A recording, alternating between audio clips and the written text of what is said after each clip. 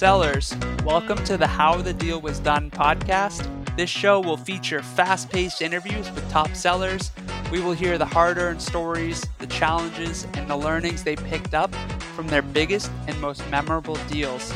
We hope this podcast will give you a bit of inspiration and understanding for how big deals get done, deals that positively impact your customers, your company, and level up your career as a seller. Let's get started. Our first guest has an amazing story and has done some incredible things off the back of big deals.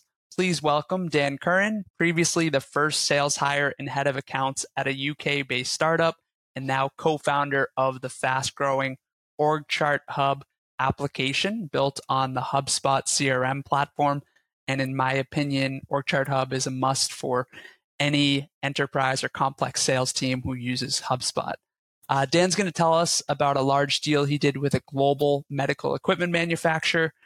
For some initial context, he sold an event lead capture SaaS software solution, worked with the director of sales and marketing operations as the champion.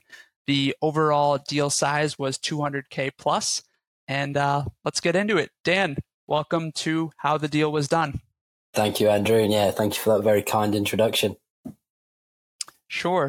Dan, would love a little bit of background on your sales journey, and then we can dig into why this deal and get into the story. Yeah, so I got into software sales in 2014. So joined a very early startup, just 5 people selling event lead software, and was their first sales hire. But after a couple of years, moved into account management and really like a head of CS role where we're in charge of expansion as well as renewals. And within that business, we found our best customers were enterprise businesses in an array of different industries, but specifically pharmaceutical and medical devices companies. So this particular deal we're about to talk about was one of the key ones really to get us along the right path on what was our ideal customer profile. Wow. So Small started out as a 5-person company selling to large global enterprises. That's an extra challenge to layer on top. And I'm sure a lot of listeners who are at those smaller stage companies are going to be really keen to hear this story. So Dan, why this deal? Is it your biggest, your favorite? Yeah, would love to hear the background on this deal in particular.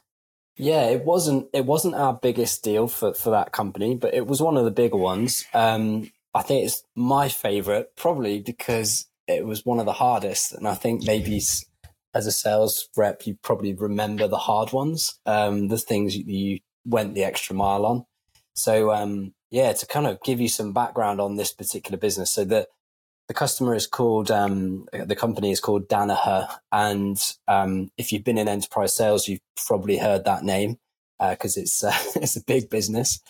And it's a tough nut to crack because there are so many different entities to that business.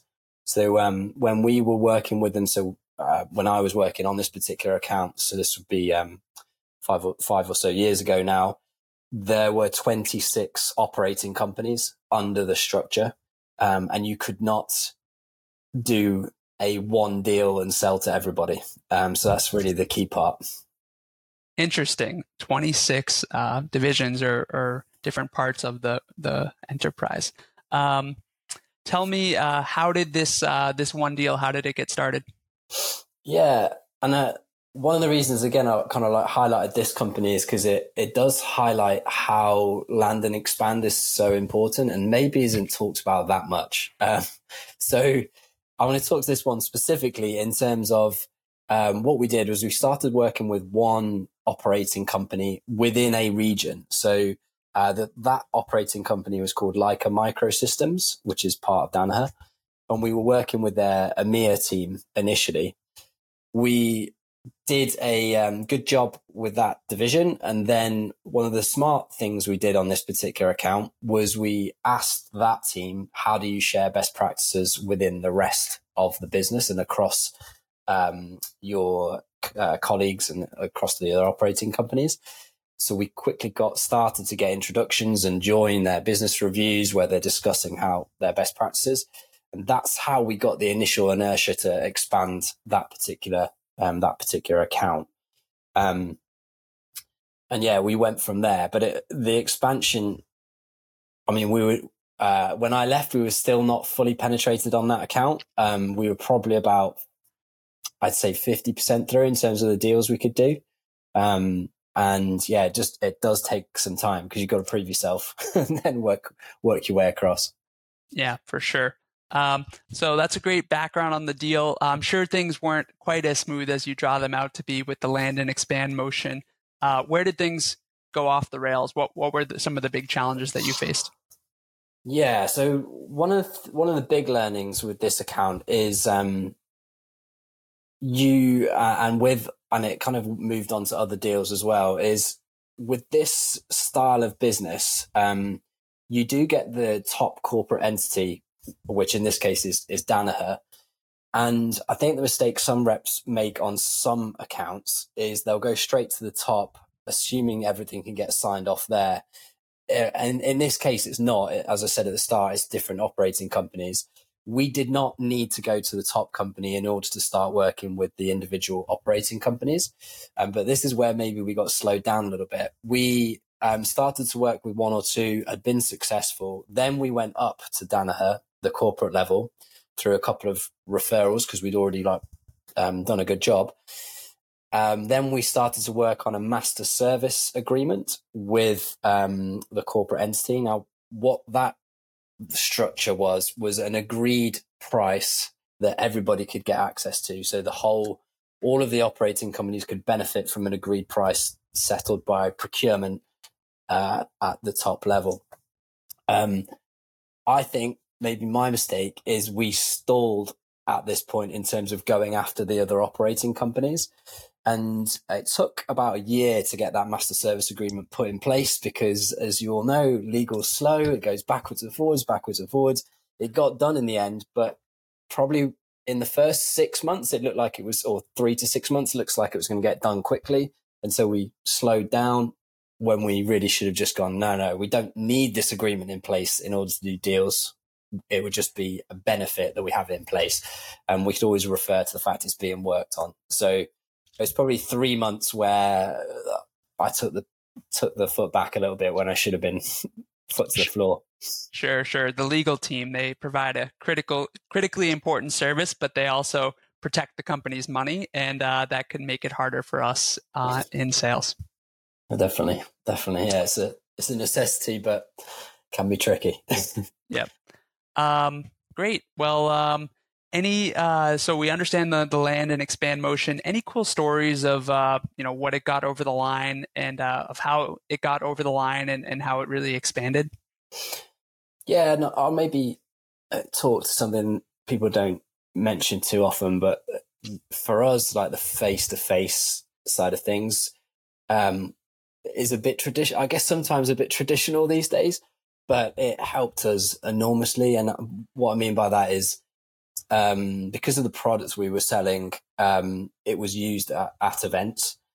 And we went that extra mile to go to their events and work with their sales team they were the end users, work with them on the show floor. That made a big difference. And we'd meet some of the key decision makers there as well.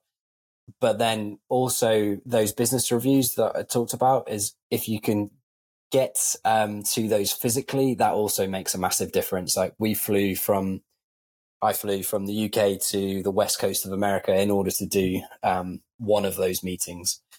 And it pays off if the account grows fast enough. That's the debate you've got to have with your leaders.